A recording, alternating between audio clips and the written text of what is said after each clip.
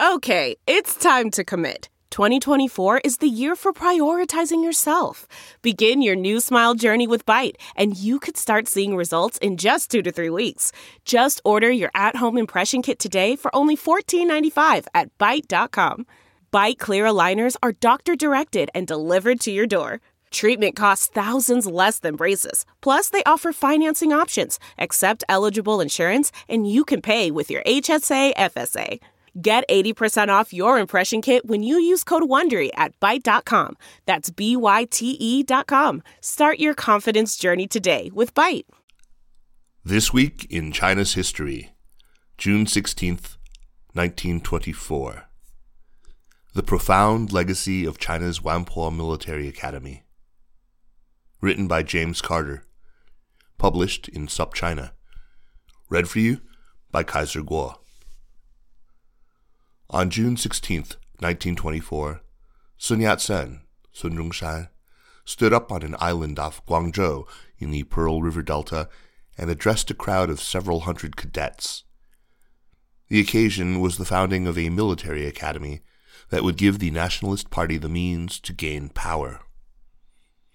It was no surprise that Sun was seeking military support. He had been the ideological driver of the 1911 revolution that had overthrown the Qing dynasty and had been named the provisional president of the new Republic of China, but his title didn't last. Yuan Shikai, a former Qing general, turned on his dynastic compatriots and joined the rebellion. Yuan was a valuable ally for the Republicans because of the arms and armies at his command, but he was a dangerous one as well. His military power made him indispensable to the revolution, enabling him to demand the presidency from Sun, and later to undo the nascent democracy and declare himself emperor. When Yuan died in 1916, China was fully sliding into disarray. Sun Yat-sen regrouped in Guangzhou. His work rebuilding the revolutionary alliance that had succeeded for a time in 1911 showed his political and fundraising abilities, but the rise of Yuan Shikai had demonstrated the need for a revolutionary party with military support. As the teens turned to the 20s, Sun cast about for options. One of those options was another group in China that was also seeking revolutionary change at the same time. The Chinese Communist Party was founded in 1921, and though its end goals were very different, its immediate goal of freeing China from warlordism and feudalism matched well with those of the nationalists. The nationalists and communists each had something to bring to an alliance. The Nationalist Party was much larger and better organized. The communists, though, had the support of the Soviet Union and its international arm, the Comintern, Communist International.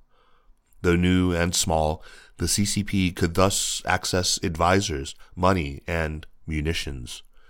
Combined with the KMT's party organization and wide reach, the two could be a potent combination. Not everyone was sold. Chen Duxiu, the CCP leader, was skeptical of the alliance, but Comintern advisors, especially Mikhail Borodin, insisted and pushed for a reorganization of the KMT along more Leninist lines. They wanted Sun appointed party leader for life and to implement democratic centralism to give party decisions additional weight. The KMT platform was also reoriented to endorse reforms like minimum wages, an 8-hour day, and land redistribution. These plans would be spread to peasants and workers across the country through a new propaganda department, deftly run by a young Hunanese named Mao Zedong. With all these parts in place, CCP members would automatically become KMT members, and in 1923, the first United Front was born.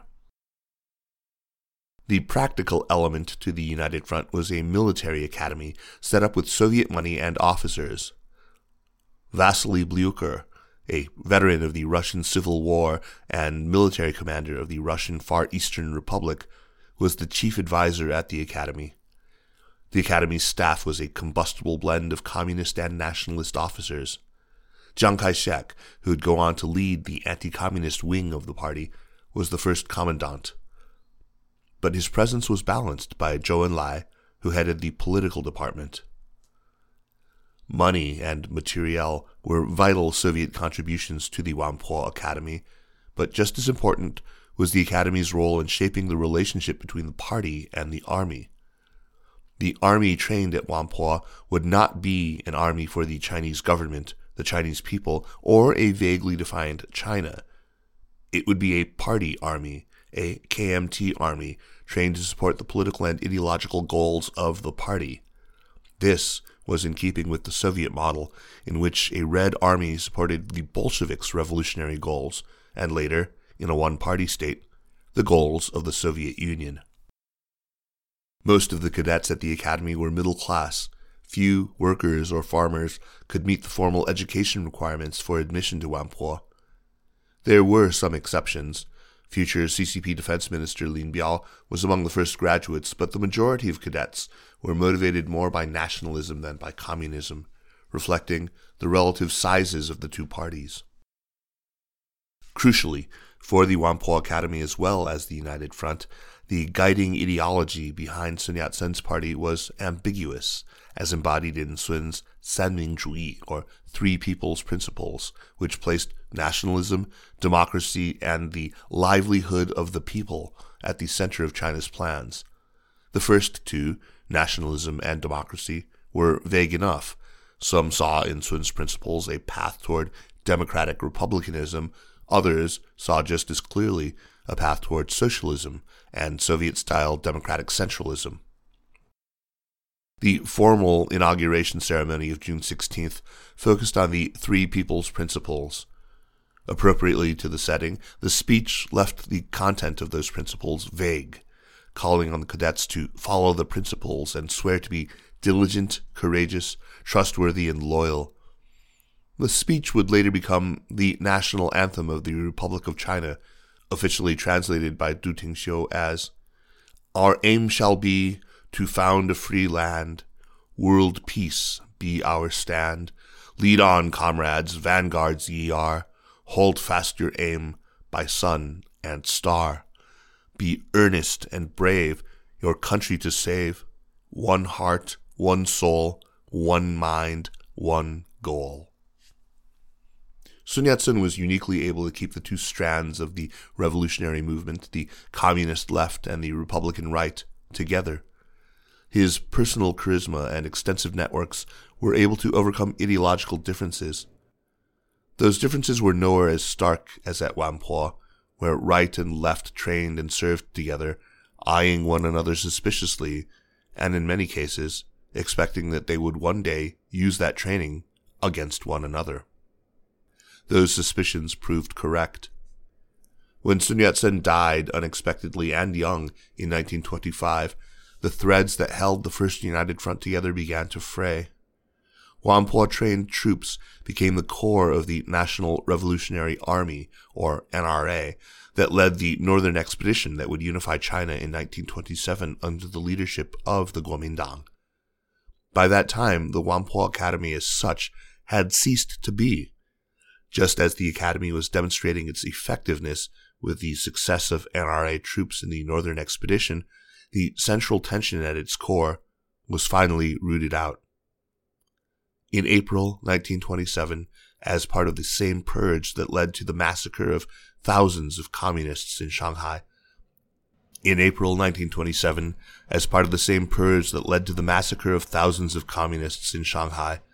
allies of Chiang Kai-shek rooted out cadets who were found to have communist sympathies and expelled them from the academy, imprisoning most of them.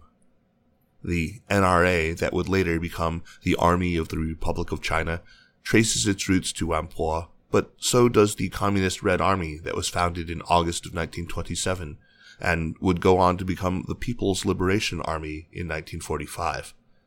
Civil wars are often presented as brother against brother, and in the same way that West Point graduates led troops into battle on opposite sides of the American Civil War, so too, in 1946 to 1949, did Whampoa graduates face off in China. The legacy of Whampoa was profound. The Republic of China Central Military Academy maintains the tradition that began in Whampoa having relocated to Nanjing, Chengdu, and now to Kaohsiung, Taiwan. The spirit of Wanpo defined generations of military leaders on both sides of the Taiwan Strait and beyond, as Pang Yuanqi and David Derwei Wang described in their collection of memoirs, The Last of the Wanpo Breed. It is fitting for an institution whose existence was defined by contradiction and division that some of the first regular visits by retired Taiwanese military officials to the mainland came in the form of reunions of Wanpo graduates in the 1980s, a callback to the time when the forerunners of both nationalist and communist China shared meals, classes, and dormitories in an island off Guangzhou. This Week in China's History is a weekly column.